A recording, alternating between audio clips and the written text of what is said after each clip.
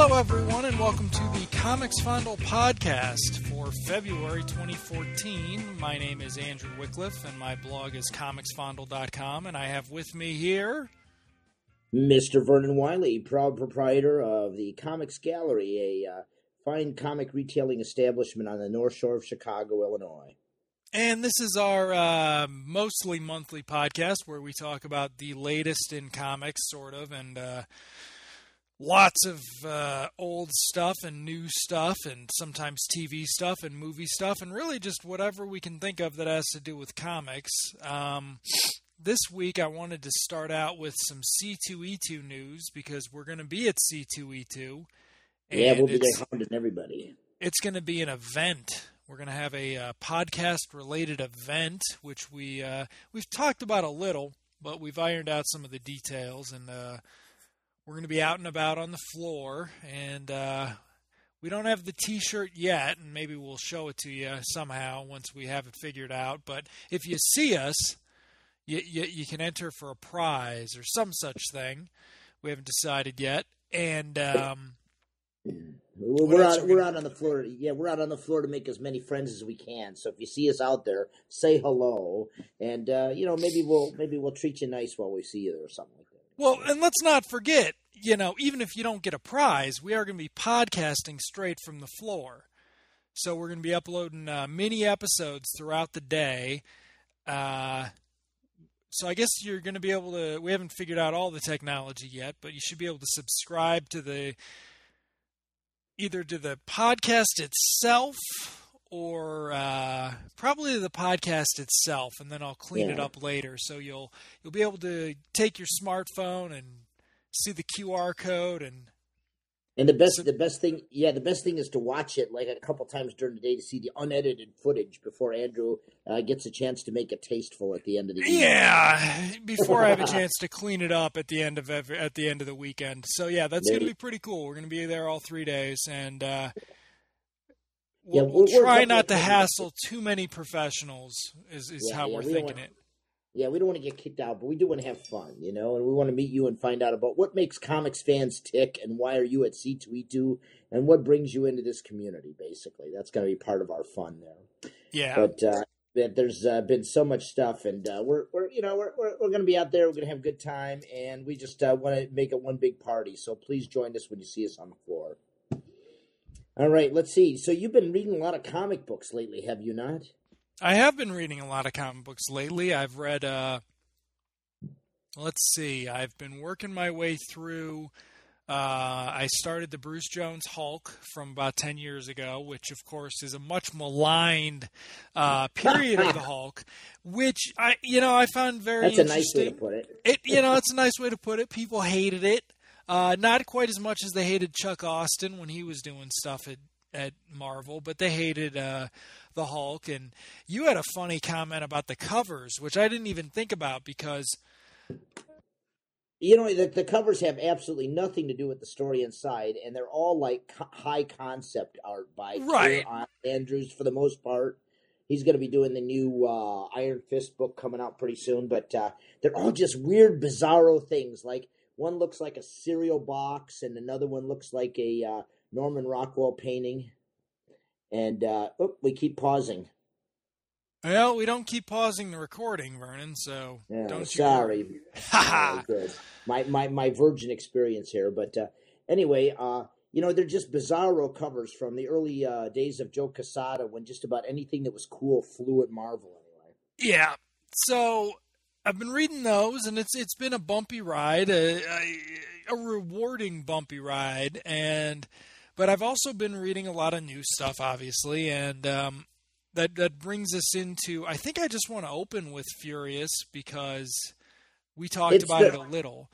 And the most unexpected book. Really, it's a very, and it's different this issue than it was the first issue, and it's the guy's name who writes it is, I believe, Brian J.L. Glass is what I want to say. And I know the art is Victor Santos. Let me get this guy's name right because I'm a bastard because he retweeted my my review of the second issue today, and I feel like a bastard for not having it right. So let me make sure. Oh, sorry about that. Yeah, because I didn't read your review because I hadn't read the comic yet, and I'd read the second issue today while I was at the shop, and it was just like, wow. I mean, you go into a comic with a certain amount of expectations. In the first issue, I think in one of your earlier reviews, you posted about how the comic really had its origins in kind of sensationalist type of story with not was it Kardashian type attitude? Lindsay Lohan. It's Lindsay Lohan.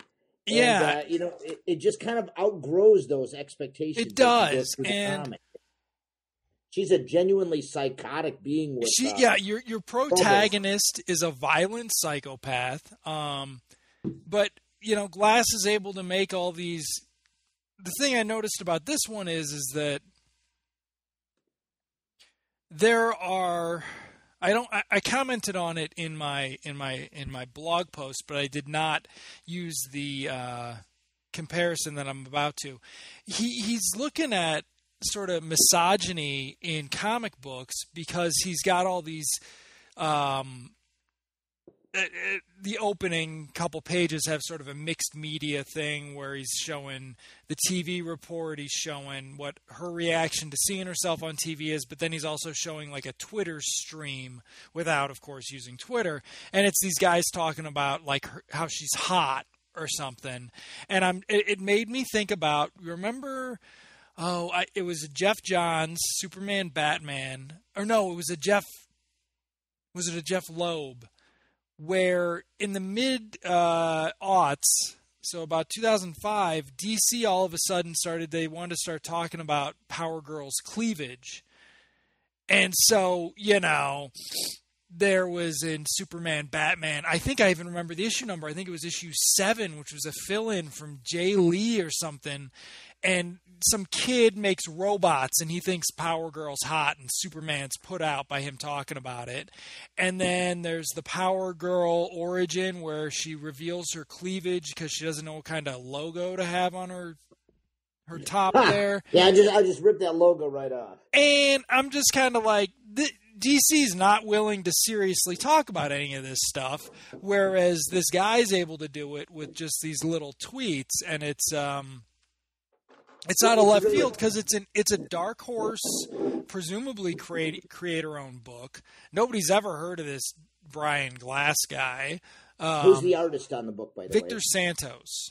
Okay, yeah. He's got a cartoony style, but it seems to get, regardless of the fact that he's got this cartoony style, he successfully conveys the seriousness of the tone about the.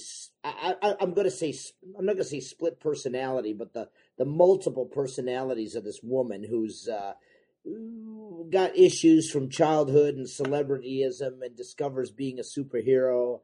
And it just keeps throwing like these monkey wrenches from out of the left, taking you in different paths all the time. And we have no idea where it's going next issue. This issue ends on it doesn't really have a cliffhanger. It's got sort of a nasty moment of violence at the end, except when you get to the end of it, when you get to that scene, the character reacts poorly. I'm not going to spoil it, but it was one of the things I was thinking about. The character reacts very poorly to how she is, how someone reacts to a suggestion she makes. I'm trying to talk around the spoilers here. Right. It's all about perception, yeah. And the thing is, my question is, you read the scene, and my thought is, what if the guy, or if the person had responded positively to her?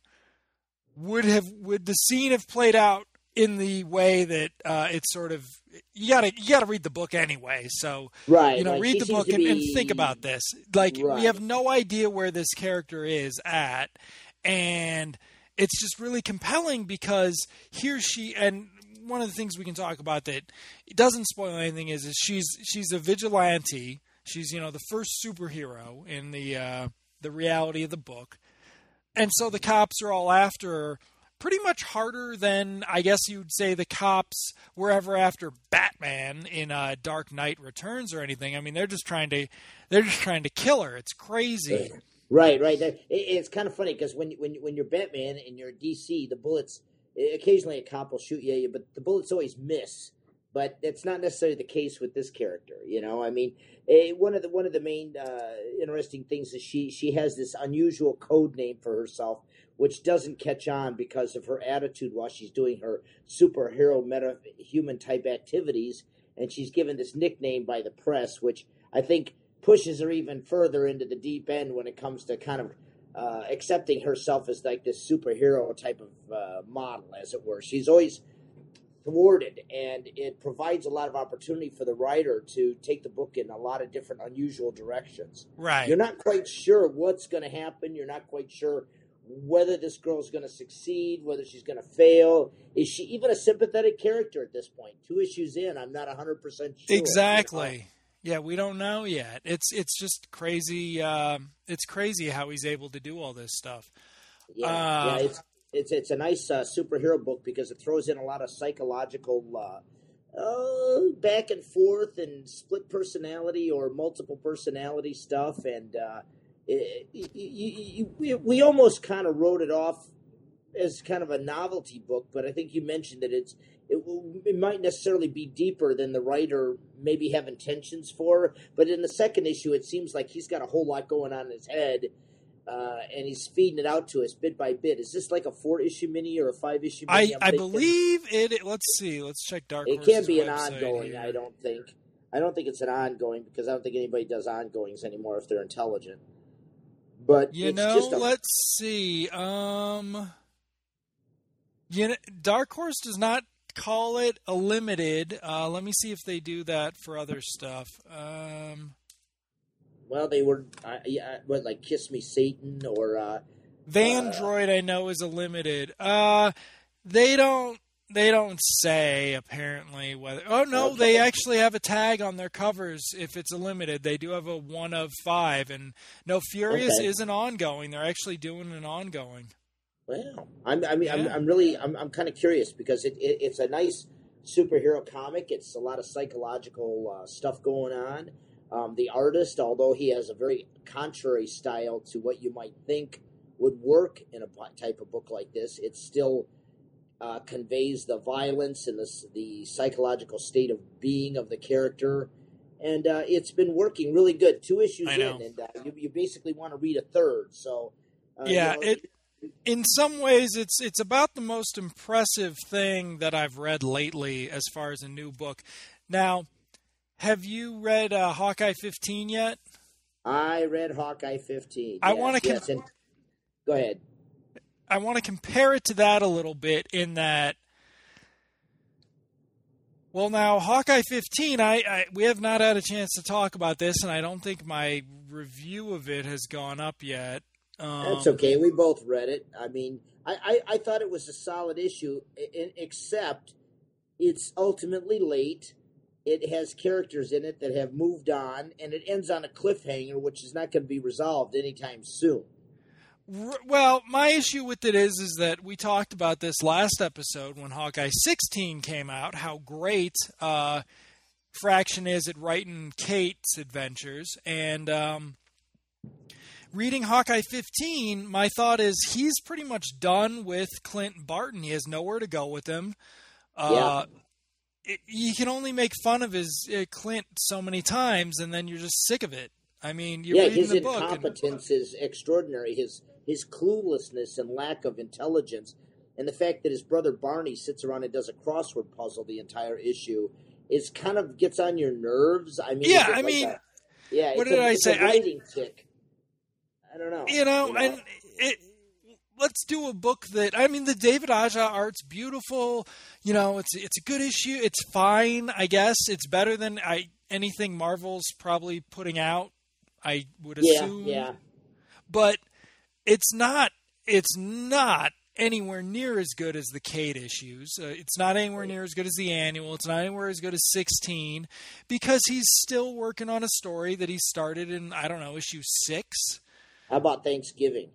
Or whatever it was. Whenever it happened. And we're still working with this assassin that's been out of the limelight for so long. That's been like 5 issues.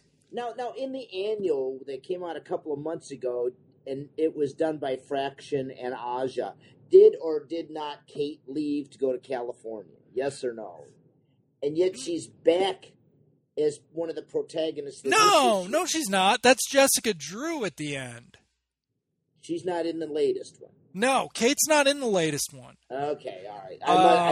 I missed her. Oh, so it's his ex-wife. What her name? It's Spider-Woman's in it. So there are 3 guest stars. It's Mockingjay shows up. She shows up to call him stupid. Then Black Widow shows up to call him stupid. Then Spider-Woman shows up to call him stupid. And I'm just kind of like, I get it. Clint's stupid. We're supposed to laugh at him, but we're also supposed to like him. And the problem that Fraction has with that book is it's unbelievable that Hawkeye can manage anything. Like, I can't believe this guy could get a driver's license, much less be a superhero. And that's not how the book started. That's not how the book started. Right. He started as, a mentor in this apartment building he bought to stave off, and now we're finding out. Yeah, we won't get into the spoilers, but yeah, that was a pretty unimpressive issue, and so I feel like I'm hoping that Fury is able to. If it's going to make it 15 issues, I'm hoping it's got energy. I'm hoping this guy's got an idea that's going to last that long, because I think Fraction's ideas are all about how he and Aja are in San Francisco. Well, they're doing a funky narrative, and I mean, that's fine, except, the story's not good, is the problem. And it'd probably be a lot more alleviated if we didn't have to wait like 3 months between issues, to events that we know are already in the history or to something, Okay, that's, yeah. So it was kind of a mixed bag. I mean, I don't know. You try your best you can. It's still one of Marvel's better books, but that said, I think Marvel put out a couple of better books of female characters last couple of weeks with She-Hulk and Miss Marvel. I think yes, they did. Yeah, those. Yeah. So we'll see. I mean, it's kind of funny. I think we've talked back and forth about how many ways the Miss Marvel book could have gone wrong. And it still can. We don't know where it's going yet. I mean, that's kind of the thing is that you can't really make any expectations on that series based on that first issue. So we'll see where that goes. Yeah, wouldn't you love just to have the promise of a first issue just like go forever? But that's not how real comics work. But the fact that Ms. Marvel and last week or the week before She-Hulk were just absolutely great or very good, I'll say, first issues. It's almost like it was Charles Soule writing the She-Hulk. It's almost like he went back and read all of Dan Slott's She-Hulk and said, we're just going to go right from the last issue of that right into her story now, because the humor involved is such that he hasn't even missed a beat, and Javier Polito's artwork is just cartoony enough to add a surreal humorousness to it, which works perfectly on the book. It probably won't last more than 10 issues, but I always encourage people, go out there, buy it, and read it, and enjoy it while it lasts. That's my attitude about the Marvel stuff, anyway. Yeah. Let's see what else came out. God, we're still bitching about the Miracle Man reprints around here. They're fun to read. Have you read all the Miracle Man stuff from Alan Moore yet? I read the Miracle Mans from Alan Moore, but not the reprint version. I know they made some changes. Color versions and stuff. I think mostly, though, they've been peppering out the product with a lot of filler material, most notably English reprints from the 50s of the original Miracle Man stories, which really suck donkey dick. I'm telling you, those awful. Are real bad. Yeah. Those are horrible. And it's kind of like Marvel's like, okay, we're going to make as much fucking money from this package as we can. The first issue was $5.99, and it only gives you the first, I'm going to say, 2 chapters of the original Warrior magazine, and then it's packed out with reprints of English material from the 50s. That nobody wants to read, yeah. Nobody. And yet it's $5.99. And then the second issue came out, it was $4.99. And I'm like, well, you're only getting, 16, 18, 20 pages. And yet it's peppered out. And here's the fucked up thing. Excuse my French. The first Miracle Man hardcover collection was solicited last month from Marvel at 157 pages for $29.99. And then I look and it says reprints Miracle Man issues 1 through 4. And I'm like, well, 157 pages. I go, the material's going to cover less than half of that, I'm thinking, right? And then it's just going to have to be filled in with a bunch of bullshit. So I'm like, oh, man, I can't even order this for the shop because it's like volume 1 of, God, how ways are they going to stretch this out to make money? That's not even going to cover the first story arc, is it? No. The first 4 Miracle Mans are just going to scratch the surface. You know what I mean? You're going to start suggesting the Gargunza's, is it Dr. Gargunza? Is that what his name was? Yeah. I mean, you're going to get into that. I mean, we may not even get into the delicious Chuck Austin artwork by that point, I'm thinking, you know? No, you won't, actually. I think I do remember that. I think you'll just actually be getting into some of the Alan Davis with that. Yeah. Yeah, and it's too bad because I think I don't think we were podcasting yet, but we had talked about this, and with Miracle Man, I had said that it was a real opportunity if Marvel wanted to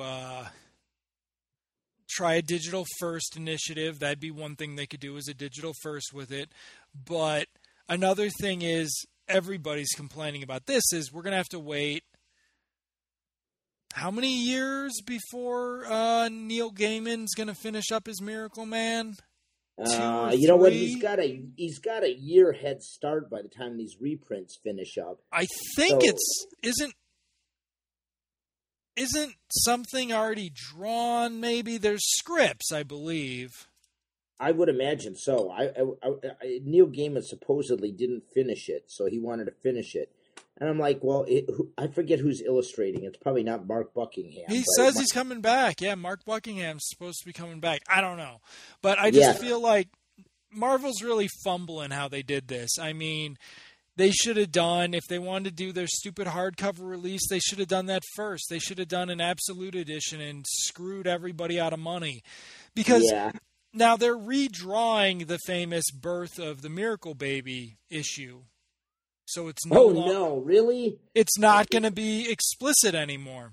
Well, the covers even say T for teen, and I wouldn't sell an issue of Miracle Man to a kid in grade school because it's just too dark. I mean, there's just too much violence, you know? Yeah, no, the birth issue, which has a very graphic depiction of childbirth, they're not doing that. Marvel's going to, They're going to avoid that. Oh, Jesus. They're going to avoid it, and I'm like, put it in the hardcover and charge me a premium. Make it worth my while because I'm going to pay for it, even with that terrible fucking Chuck Austin art.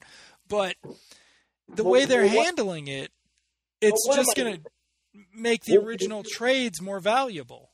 Right, exactly, because the original books just cut to the chase. They don't have all the bullshit. And don't get me wrong, I enjoy looking at some of the back filler material, the original concept sketches, some printings of the original pages, some input from the original writers and artists about it. But you know what? When it comes down to it, I just want to read Miracle Man, and and they're kind of fudging it by, I don't know, doling it out like it's refugee packages to the Syrian people or something. I'm not quite sure what the deal is, but somebody in my shop mentioned a pretty good reason for it is that Marvel will not be able to exploit Miracle Man after the comics form. They won't be able to develop him into a property. He'll never be in TV or movies or anything like that because Marvel probably doesn't control it other than the reprints, I'm thinking. I don't know. Wow. Okay. I mean, I thought that was a pretty valid thing. He says, well, they're trying to make all the money they can because they really can't take Miracle Man anymore. What could you do with Miracle Man? I mean, after you read it, you might theoretically make it into a great movie, but then there's that whole new lawsuit shit going on. I mean, would you be able to develop this into a media property after all? And if so, then you're really talking real money because all these 20 years we've been waiting for this to get reprinted, and the reason it didn't is because of legal hassles of copyright ownership. And I can only imagine when you start talking real money, developing it into a movie or television, then that just takes the whole miasma and just throws the mud on the wall and just makes it crawl. So Marvel can't exploit this property. So they're doing everything they can to make money on it in the meantime with these puffed out, overextended reprints. But read it anyway, goddammit. I don't know. Okay, so what else have I read that's been... I've read some awful stuff, and we've been talking about this, and we'll touch on it a bit.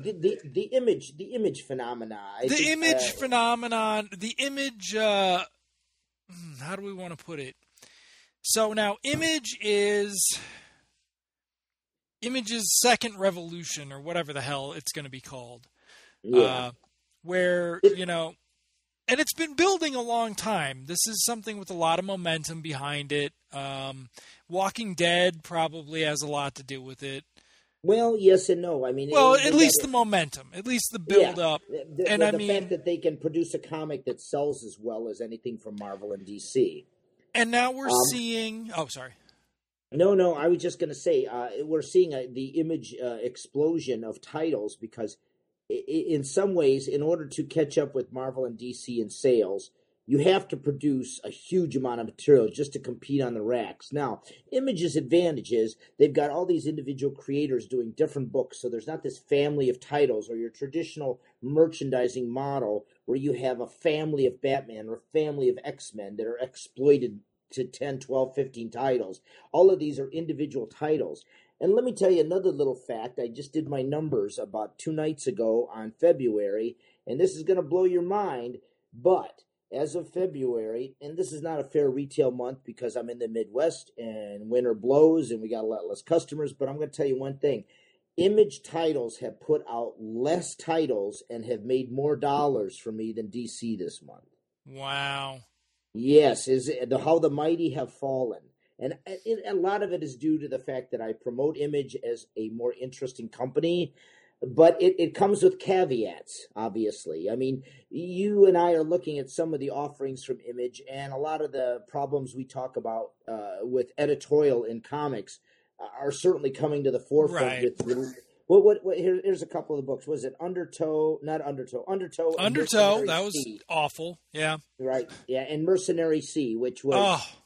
Well, I'm going to give a slight okay to Undertow. Not much, but just...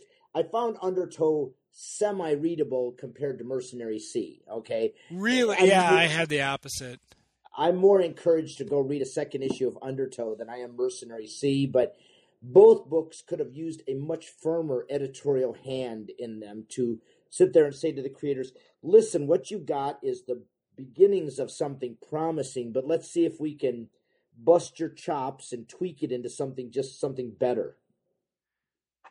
Now, so I mean, we're seeing, and I'm making sure to read all the Image number ones just in case, so we don't miss anything. So I don't miss anything. My God! I'm trying. I haven't necessarily done it, but it's tough, baby. Now, but there have been some other ones. Let's see. Well, you were looking at some Dark Horse properties that failed. Now, I was looking at some Dark Horse properties, but I want to be on a high note with Image and say, Manifest Destiny is an awesome book. Right. What do you call it? I found it. What's that one? Road. The noir crime one. High Down Road. It's by Matteo Scalea and who's the guy that did Luther Strode? Justin Jordan. Really? Somehow I've missed this. Yeah. Something road, High Dirt Road or something. Now, Justin Jordan suffers from some of the same Dead problems. Body Road, yeah. Dead Body Road. Thank you, Andrew. He suffers from some of the same problems. He's got like high concept, but he doesn't have enough details to keep it going for 6 issues. And he's kind of riding on Matteo Scalea's artwork. Yeah. 3 issues out, and the plot hasn't advanced that far with only 3 issues to go. And there's, like I say, there's a lot of really good stuff coming out of Image right now. And, God, their books are getting ridiculously expensive on eBay. I think, was it Manifest Destiny? I saw the first 4 issues going for like $35. And I'm like, that's insane. And I'm all about it. But what happens when a company like Image that doesn't have what you'd call a huge, tight editorial department, okay, tries to unleash enough books to compete with the two big boys. Right. And you get books like Mercenary Sea and Undertow. Now, let's take one at a time. Which one do you want to go with first? You like Mercenary Sea, right? No, I didn't, but I liked it more than Undertow. I hated There you Undertow. go. Yeah, Undertow was such a mixed narrative bag. I wasn't sure. The kind of funny thing is you get they're both gorgeous visual packages. I mean, right. The colors and the artwork are saturated with beautiful colors and stuff, but the structure is such where in a book like Undertow, and Undertow is about Atlantean society back at the beginning days of man, when they're doubting whether being Atlanteans is what it's at and whether you should try to strive for a different type of life when they start looking at advancements of natural art forms on Earth. And the narrative, you're not sure on that book whether the writer knows what they're doing to write a script, or the artist is not sure on how to interpretate a script visually. Did you find a strength between the two to figure out where the mistakes lie, or was it just me? So unfortunately, I'm remembering it very well right now. And so the issue is that there's no like real script. It's sort of like snippets of scenes and things like that, and a lot of it's in summary. And yeah, the artist just is not doing that. He's doing these very big visuals. He's not doing a God, I don't he's not know. He's not doing a graphic narrative in the sense. No, not at all. There's no. Right. Yeah. You get a lot of it's really strange because you get a lot of individual panels that explain and show a lot, but then they don't necessarily have to do with the next panel or the next page.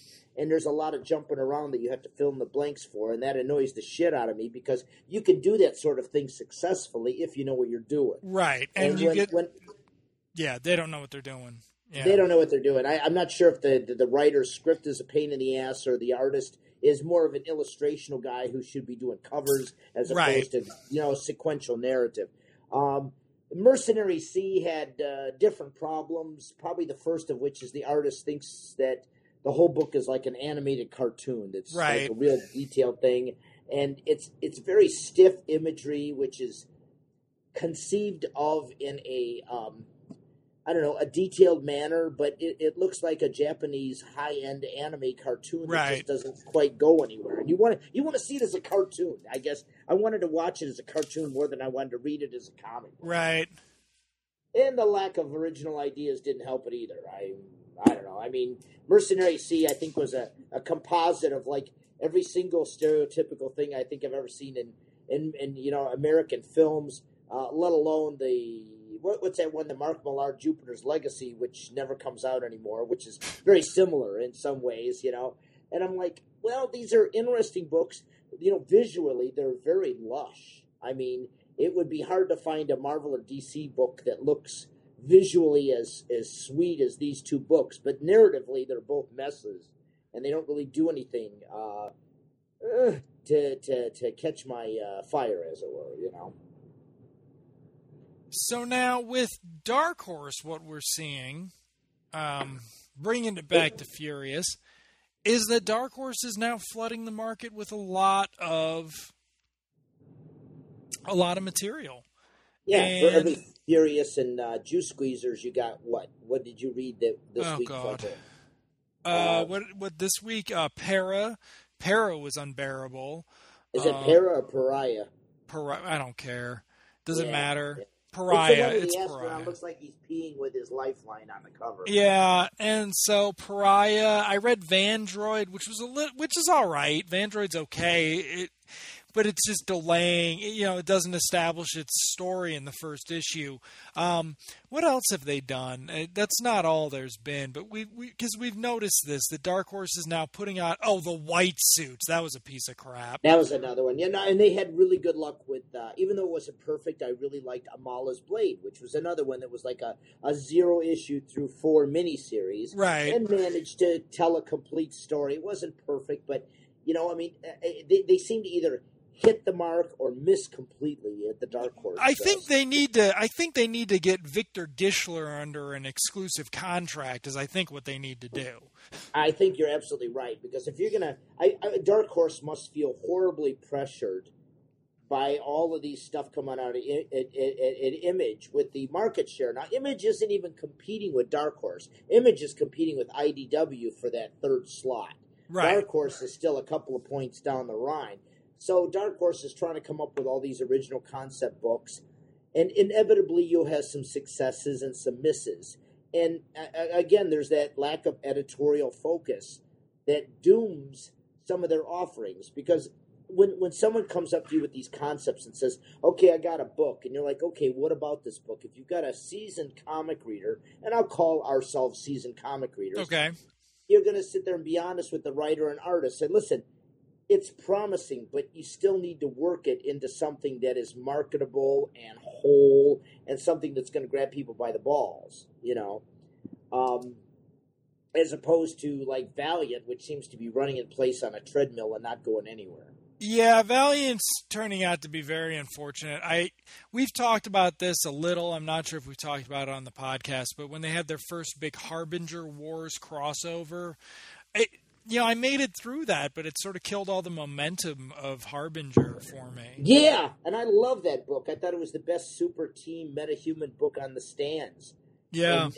And that just took that crossover shit mentality, just took all the air out of it for me, and I never went back to Harbinger after that. I just said, I'm done. I go. I can't. Yeah, I can't do it. Right. If they're going to start imitating these sales theories that Marvel and DC practice with crossovers and stuff, I'm like, I don't really want to read every freaking title on the Valiant line. Yeah, especially the way they did that book. I mean, those crossovers were. Oh, like the issues were side stories of the main arc or something. Yeah. And it was just like, okay, you guys are trying something a little bit different, but I still don't want to read this. Like, you're asking me to spend, $30 on this crossover event, and you're not providing me with $30 worth of material. That's the scary thing, right? And adding them up. If they'd emulated the old, the old Secret Wars 2 style, where I could buy 4 issues in a bag at my, God, they sold them everywhere. I don't know if you remember that from the early 80s. That's where I had all my Secret Wars 2s. You bought 4 of them in a bag. You got, I think you got 2 issues of the regular series, 2 of the crossovers, and it was $2.50 or something. Oh my God. What is it? What a steal. And so, and it was the newsstand editions or whatever, so the comics weren't worth shit. But, you at least got something for a couple bucks. As opposed to this, where I don't even, So, yeah, so Valiant's doing its own thing. Boom is doing a lot more now. Boom has pulled in Cullen Bunn to do one of their participant titles where... What, you don't get copyright, but you get a piece of the action if they sell I guess that's what you get. You get a piece of the action. So, well, what's come out of Boom? Can you remember any of the stuff that's come out of Boom lately? I mean, Dayman, yeah. Dayman, which is Brian Steelfreeze. He's a wonderful artist. Guy is not motivated to do a monthly comic book whatsoever, apparently. I'd settle for bi-monthly, exactly. Him and J.H. Williams, the second issue of Sandman still isn't out yet, and I've heard that fucking question 3 million times. You know what? You get an artist, okay, who's really good, and you don't commit him to a freaking monthly title. It's the death knell. I've had 100 people ask me, hey, where's Sandman 2? Or, where's Dayman number 3? And I listen to where's Dayman number 2. And I'm like, well, if you're not going to publish comics, either shit or get off the pot. Okay? Because there's no way that you're going to get any momentum from people when you make them wait 3, 4, 5 months when you tell them. Okay, you got to be honest, okay? If it's coming out 6 times a year, if it's coming out 4 times a year, you got to say that right off the bat. There you go. Just say, hey, listen, this is coming out 4 times. It's all the time we have available, but God help us enjoy the ride. Right. And that would make fans not expect something and ask me all the time. And then you got what do we got nowadays? The editorial at DC has decided now. Check this out. In the last month's previews and this month's previews, they're going to do a year-long Batman weekly title. Okay, the House of Ideas, and then and then they're going to resurrect some of fucking Jim Lee's crappy old Wildstorm stuff for yet another weekly comic series, one of which I'm not even going to carry as a retailer. I'm going to say this is special order only. I'll do the Batman for a month or two because it's freaking Batman, and they got all the big names on Batman. But I'm like, are we trying to dig ourselves a hole even faster to just dig a grave and throw the dirt in on top of us? Because I'm not understanding what DC is doing to make them a viable comic book company. They just seem to be like taking steps to go further into the realm of Hades every month as we go along. Because, you know, I mean, like, when Image overtakes you and has less books and makes me more money, you got to wake up and smell the coffee. That's just all there is about it. You know? I mean, and we're getting, and I don't know if we've talked about this directly, but we're getting to the point where nothing remotely interesting is coming out of Vertigo anymore. Yeah, they're ain't jack shit. I mean, everything they've released so far. You know, I will tell you about one that's interested me, and that's Dead Boy Detectives. It's an offshoot from the Gaiman book. And it's interesting, but is it ever going to amount to anything? I doubt it. It's just like for those Vertigo people who dig those weird stories about two dead boy detectives who are Sandman creatures, right? Or whatever it is. Offshoots from the Sandman series. Or is it Books of Magic? I forget. I can't remember. I think it was Sandman. Yeah, and I mean, Ed Brubaker did a series of that a long time ago, and that was, I can't remember. I don't think it worked out in the end because, you know, it just didn't lend itself very well to a 4-issue series.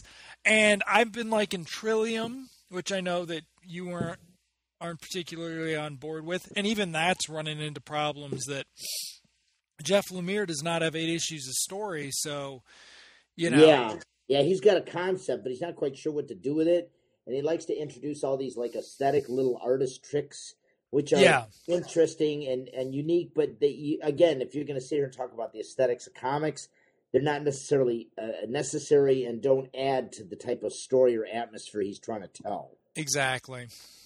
And that, you know, and I guess we should try to continue on. And there's a subject I wanted to touch upon with our podcast members is that Andrew and I come from different backgrounds. I mean, obviously we both grew up liking comics. Andrew is more of a writer, and he approaches it with more of a writer background, where I'm more of a visual artist type of guy. So I'm easily impressed with, you know, nice imagery. But what it comes down to is, what does it take to make a good comic? And if there's just so much material available out there. All I can say is, from a visual output, you're looking for an artist that's original, consistent, can draw characters consistently, and most but not least, have an idea of how to do sequential storytelling, how to interpret an artist's script in a sequential manner that makes sense, advances the story, is able to enunciate on the dramatic points of the story, and deliver a visual package which grabs the reader and makes him want more. And how do you look at it from a writing background when you're looking at a comic anyway? Well, a comic, you know, one of the things that I'm always commenting on, particularly with, say, 80s comics, probably 70s, is that you'll have writers who will manage to get the traditional 3-act narrative structure into a 22 or 24 page story, which is really cool. Doug Monk was able to get, sometimes he'd have a backup, so he'd get that into a 16 page story.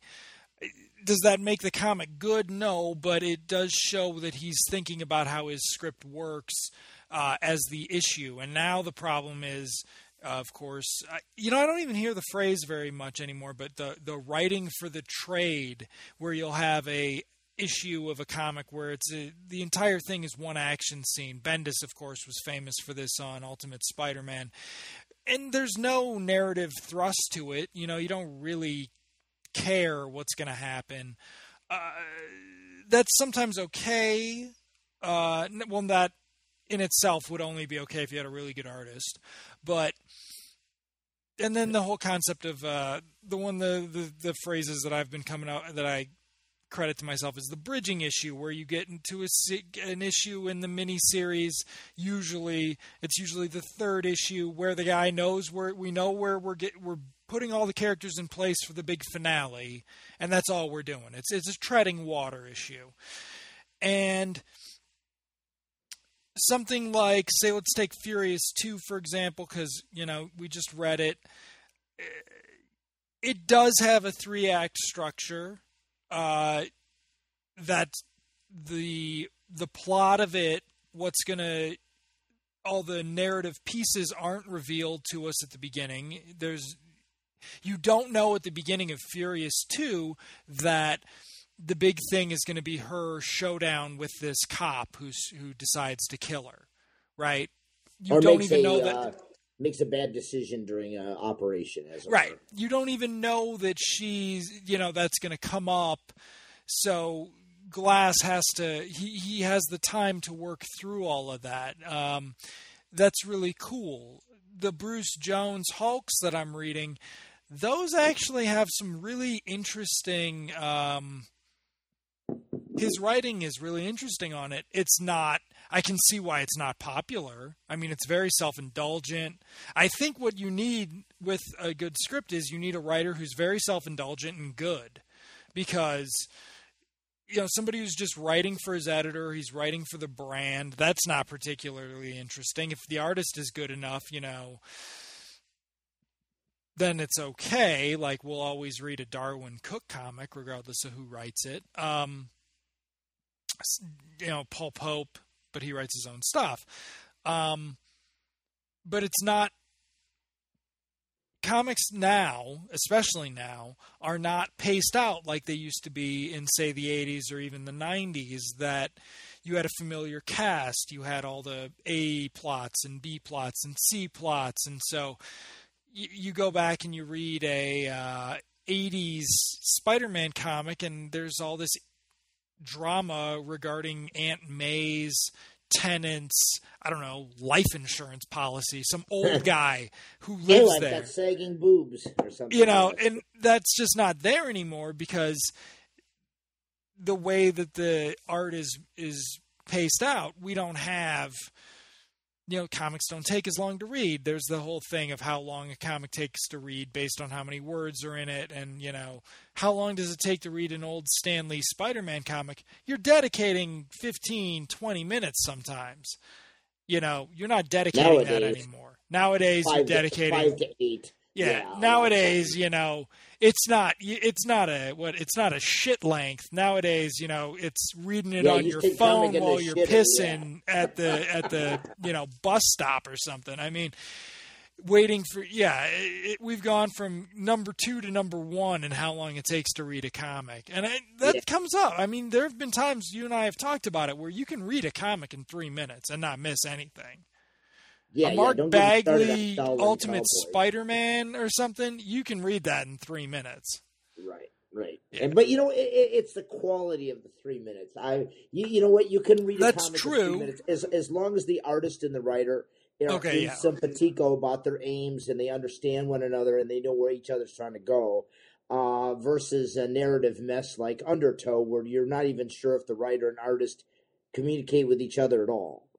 I mean, it's just you can. The most successful comics are a very good blend of a story and a structure.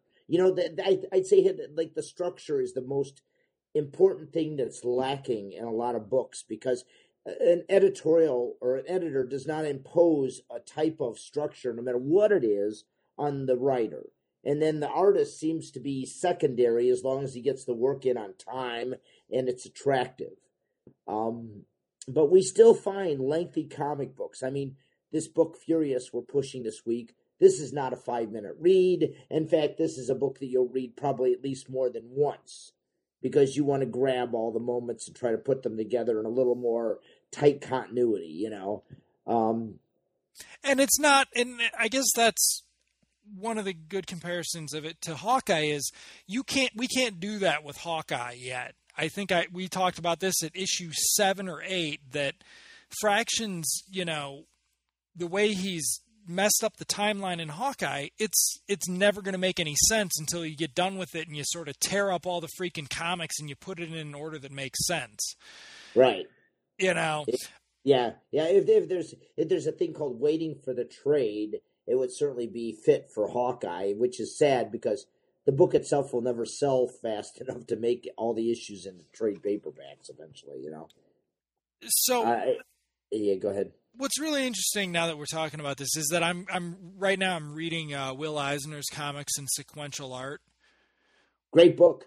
Great book, and sort of a required book for a lot of things because, you know, he's talking about he's able to look at how these things work, and he uses mostly examples from his own work so far, but just the way he talks about how the flow of the comic book and the requirements of the reader. And he's got this great, I just got to the part where he talks about images without words.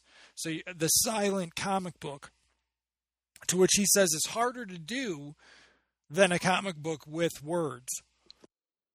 Right. It would successfully. I agree. Yeah. I mean, no one would.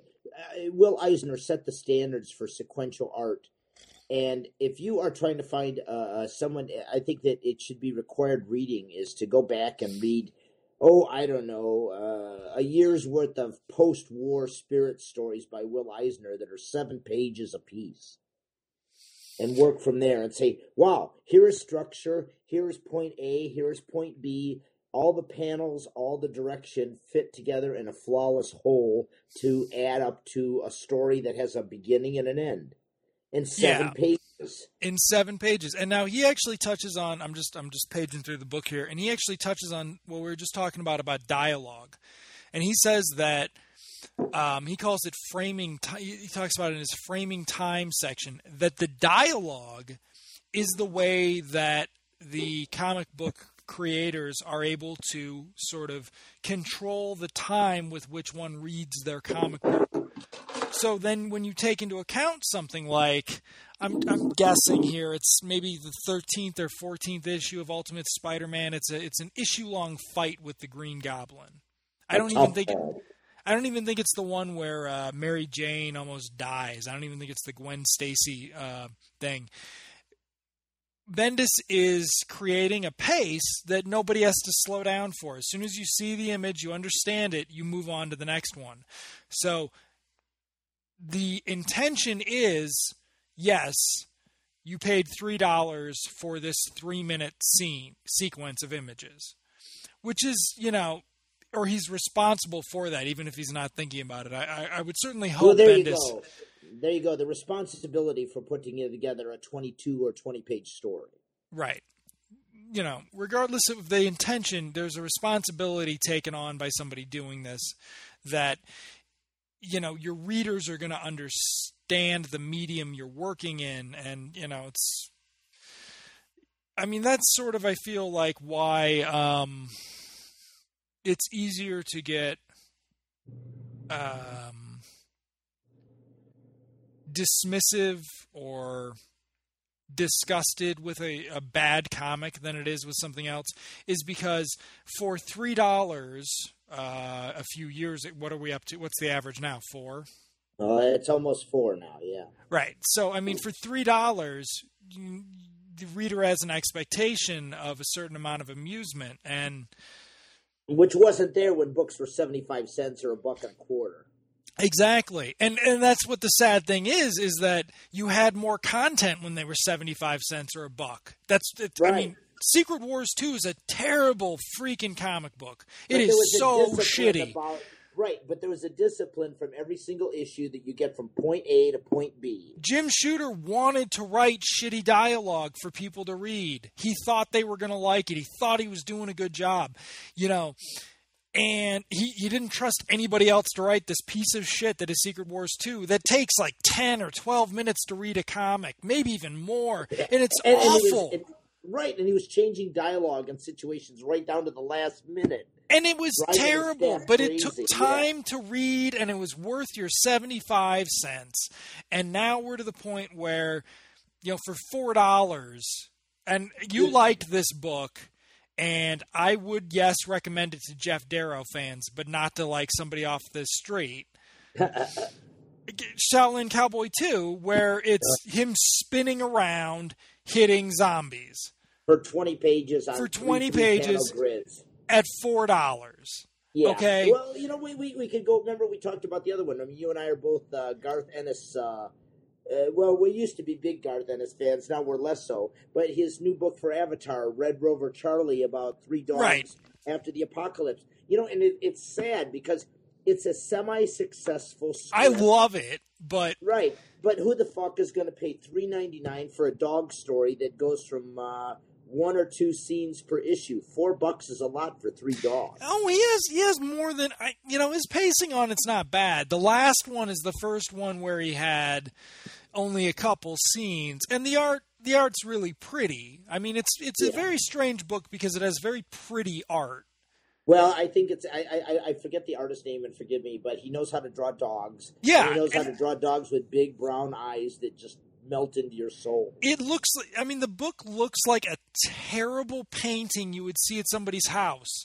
It's not even dogs playing poker. It's like this awful fucking dog painting of like their favorite dog they ever had, and they'd be like, "Look at Muffy in this painting. Isn't it beautiful? I paid $1,000 for it." Yeah, and it's just this fucking dog, and so it's a comic about that with zombies and hold on now. The last and you got dialogue between dogs like, "Oh, I don't know. The cats are smart. We don't know if we can outwit the cats." And he goes, "What do you mean?" He goes, "Well, cats have always been smarter than dogs." And there's an argument between the 3 dogs about why cats are actually smarter than dogs. Right. And it's little moments like that actually work, but are they sustainable enough for some Joe average to pay $3.99? Exactly. Yeah. But of course, Avatar's been shoveling us Garth Ennis shit for years. You'd think that when they finally had a good Garth Ennis comic, they would have just been like, "Here, it's free." Actually, it makes up for Stitched. It makes up for. Yeah. Oh God, I don't know. Well, I think that Garth Ennis is going to go. Crossed was great. His first 12 issues of Crossed are fucking fabulous. I think it was 8, but then we'll go with 12, yes. Whatever it was, 8. Okay. Yeah. They were fabulous, and that's the last fabulous thing he's done. And he's done some really shitty stuff in between. Yeah. Jennifer Blood. But Jennifer Blood, notwithstanding, is where we were introduced to Al Ewing, believe it or not, who filled in. Really? Wow. He's got 4 or 6 issues that fall in after him, which got a lot of guys crazy. But then he only did 6 issues. And I'm like, well, God, if they had a trade of those 6 issues, I might read it just for Al Ewing's writing. You know what I mean? But, again, stressing narrative. We don't have to have War and Peace in a 32-page comic for You shouldn't have War and Peace in a 20 or 30-page comic. You can go back and you can look at, the dark, the gold key adaptations where they try to fit shit into like 22 pages, and it's just terrible. Yeah, you need an artist who's competent enough to do small scenes too, like not just quiet scenes or like talking head scenes, but like a small scene where it takes half the page. Steve Ditko could do a scene in, the top half of a page, and by the second half you'd be onto something else. And so the comic moved, it felt full, and you don't have that anymore. Right. I was looking at an old Steve Ditko, believe it or not, Micronauts annual. Mm-hmm. And I'm like, oh, God, okay, it's a little thicker than your average comic book, but you know what? For 28 or 30-odd pages, I was just totally enraptured with the world of Micronauts, because Steve Ditko, even with his jaded attitude at probably 50-plus years old at the time this comic was produced, still could produce a comic that I could get through for 30-odd pages about a toy line. Right. And... So, I had this similar experience with his Indiana Joneses, that he did like 6 or 8 issues of the Further Adventures of Indiana Jones. And I think some of the problem is, with DC, the problem is, they want Marvel money. Now God knows what their problem is. But, they wanted Marvel money and they didn't know how to get it. And so they tried all this shit and all the exclusives, whatever, the last 15 years. But with Marvel, the problem, I feel, is that what made a Marvel comic was the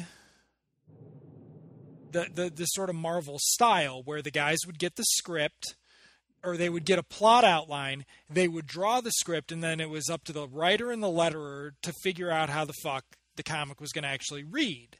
Right. They would look at it, and the Marvel House style dictated that they would look at 20 finished pages of art and impose the story that they had given to the artist and make it work. And what's terrifying is that, yeah, you've got a bored-ass Steve Ditko who could give a shit about Indiana Jones or Micronauts or anything else. Anything. I mean, okay, admittedly it was the 80s, so he was probably like a happy boy when Reagan was president, but sorry, everybody. A little bit of Steve Ditko politics there, but anyway. Yeah, he could take that and he could find all these great moments in these stories that deserved a scene, and then the writer would be stuck putting one in. Whereas now, oh God, I mean, I can't even bring myself to read the latest issue of Green Lantern. It's like, you just know that it's going to be utter tripe going in and leaving, And if there's one thing I want to impose upon anybody listening to our podcast tonight, is to pay attention to these subtle things that go on in a comic book. They're not hard to pick up on. And it's just that, hey, is the writer doing his job, providing a story that fits? Is the artist doing their job, depicting a story in a manner that grabs you and brings you along with the narrative? And these are important things that which aren't generally discussed when you're talking about comic books, especially like we look at online reviews and 90% of them suck because they're written by people who really don't have any idea about what the mechanics of comic books are. They're easily impressed by just simple, stupid gimmicks. And whether or not this comic has made your 10 minutes of your life worthy of reading it or not, because 10 minutes is not a lot of time, but a comic can make an impression. All of our fans out there know that a good comic touches your heart and your mind. And ultimately, that's the criticism, whether the writer and artist are able to do their job in a competent manner, which makes you want to come back and read that next issue. I think that's the most important, successful thing. Now, I think we're winding up, but I do want to throw in one more recommendation that's going to make you roll your eyes. Star Trek from IDW number 30. Oh my God, it's an internet sensation. Star Trek 29 and 30 are... I read this book because it had a high concept at the beginning. It was going to be the original episodes retold in the new universe, or whatever the hell they're calling it. The Abrams verse. And so, it, as a Star Trek original series fan, it has a lot of, it's interesting to see how they do it, just how the updates work. But 29 and 30 is pretty much an original story, I assume. And Go ahead, I'm sorry. It deals with the character's gender. They encounter an alternate universe where the genders have been switched.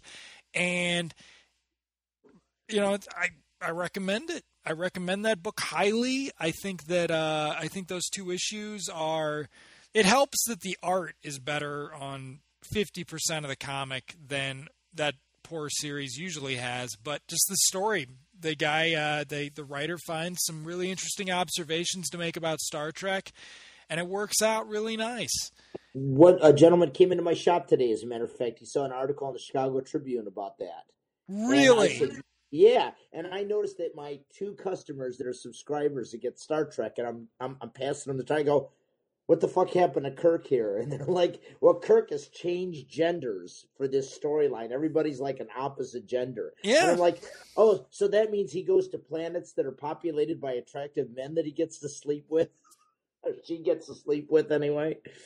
I was really thrown out by that premise, you know, and it certainly, and again, this goes back to what Andrew and I are talking about a writer introducing ideas to give blood and interest to a what would considerably be a moribund concept by now, I would think. Yeah. I mean, God knows how many fucking Star Trek comics there have been. 200-300? Yeah. Not including the Gold Key. And I know you're wading your way through those god-awful Indiana Jones comics. I'm done with the Indiana Jones. I am done. I'm, you know what? The Dark Horses, I was going to do them. Because Bill Messner-Loebs wrote the first one, and I was like, I'll try it out. But, you know, I forgot. I forgot how shitty Dark Horse licensed material really is. And I should have known because I read those RoboCop miniseries they did. I did that a few years ago, and those sucked. So, yeah, that's just cranked out shit to fill out licensed cheap comics. I think more. Yeah, I mean, that's kind of the thing is, and I think we're seeing a change with it now. Really, almost spearheaded by Boom with what is it? It started with the Planet of the Apes ones that. Gabriel Hardman and I can't remember what her name is. I can see the last name, but I can't remember what her name is. Gabriel Hardman and his co-writer, they did a bunch of Planet of the Apes series, and now we've got the RoboCop Last Stand's only good because of the art, but I mean the art makes it work. But I think we're finally seeing people doing licensed properties because they're fans of the licensed property. Yeah. As opposed to even John Burns doing the Fumetti-style Star Treks because he wants to, right? Whatever. I'm not going to read them, but I'm just saying he's doing it because he wants to. As opposed to, you know, poor fucking Dark Horse in, you know, the early 90s when, you know, they're just throwing Stephen Grant wrote all of them. Yep. Stephen Grant was their go-to guy back in the day. I remember that. And I mean, just shitty art, and it's just not interesting. I think we're finally hitting the point where fans of licensed property are doing the titles sometimes, not 100% of the time. Sometimes. And they probably make less money than the old seasoned pros that did Indiana Jones. Probably. It's hard to imagine. You're right. It's hard to imagine the person who wrote that decent script for Star Trek making as much money as, say, David Michelinie did during the old Indiana Jones. No, he probably didn't. They're probably like...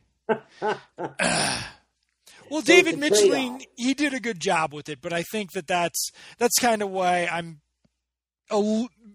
surprised in my disappointment at the Dark Horse Indiana Jones is because... It's something that there was probably a lot of enthusiasm for from the writer at the time in the 80s on Further Adventures. You know, you were an Indiana Jones fan from the George Lucas fan, yeah. Yeah, I mean, like, you like the time period. There's so much you can do with it. And David Michelinie did. He wrote some really cool stuff in that series, actually. But, you know... By the time the Dark Horse adaptions passed, the moment had passed. The moment had passed, and you were just churning it out because, you know... Hey, Dave Dorman needed work doing those covers. I bet Dave Dorman got paid more for those covers than the interior artist did. You know, yeah, he's a high-level illustrator. He wasn't paid dog meat for those. No, right. So... Well, and then I could just stress that. I mean, basically, if there's one thing to learn from this podcast that we've done tonight is pay attention. Look, I mean, you can enjoy your comics and read them sometimes, but look at what makes them tick. And read them a second time and discover for yourself what things work for you and what things do not work for you, you know, and make aesthetic decisions about what you buy. Right. Because it's going to inform what you can then go back and find. Exactly.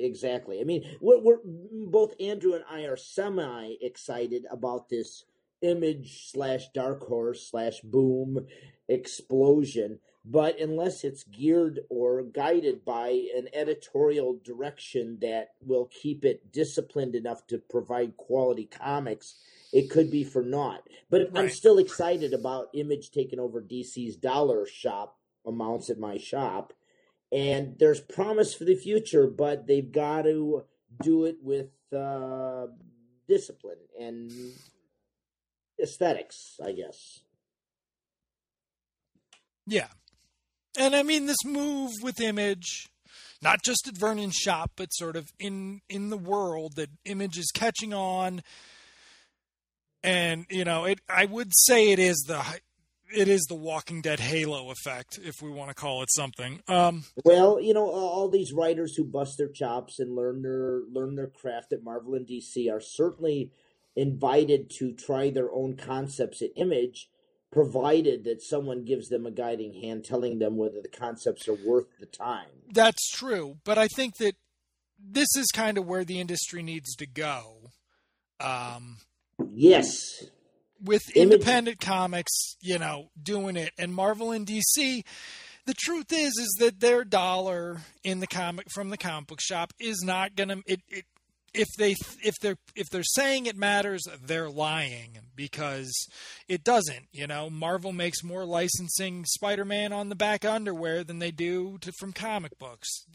They make more from their movies. They make more from this. They make more from the advertising on Agents of S.H.I.E.L.D. probably. Right. The comic books are the catalyst, but that's it. That's it. And so... you want to find a comic that the point of it is the comic, and you can always tell that, because if it reads like, a fucking movie, the guy probably, and Boom was the biggest offender for this, man. The first 2 or 3 years of Boom, you were just like, oh, look, it's another movie property. And you could see it. Two Guns, the movie with Mark Wahlberg, was one of their first releases. And pitch. You're just like, oh, it's the movie pitch. Yeah. Well, they're all like that. I mean, what did I watch the other day with my friends? R.I.P.D., the Dark Horse film. Oh God. And you know what? Despite all of its hassles, Ryan Reynolds did okay. And I'm of the belief that Jeff Bridges has ceased to act and has decided to be the dude in all of his films now. Hey, if they're going to pay him at this point, that guy never got...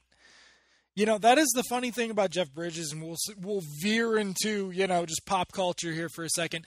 That guy spent 5 or 6 years trying to be Harrison Ford, because it just didn't make any sense that he wasn't doing Harrison Ford movies, and there was Blown Away in, I think, 94, and that was just like Jeff Bridges is Harrison Ford, and now Harrison Ford can't get a fucking, good role to save his life, and Jeff Bridges can do whatever the fuck he wants. Right. Jeff Bridges can walk onto the set of R.I.P.D. and ignore the script and just be the dude, and it works. Cash himself a paycheck, and That's it's like... Right. Well, anyway, we don't want to get too far off. We've gone 30 minutes over at this point. No, we haven't. We've almost gone 30 minutes over. This was going to be a quick episode, everybody, and we're going to do another episode in a couple weeks with C2E2 development. So maybe we won't do that. We'll do something. Maybe a 15-minute update with C2E2 updates. Exactly. We'll keep it minimal. We'll talk comics, but in the meantime, don't forget to pick up that copy of Furious number 2 and book. number 1. Yeah, and number 1. Beat your comic store clerk for those books if he doesn't have them. I think that's it. So thanks for listening, everybody. Yeah, we love you all, and we just want you to read good comics. That's the point of why we do this. All right, everybody. Good night. Good night, kids. See you next time around. Bye.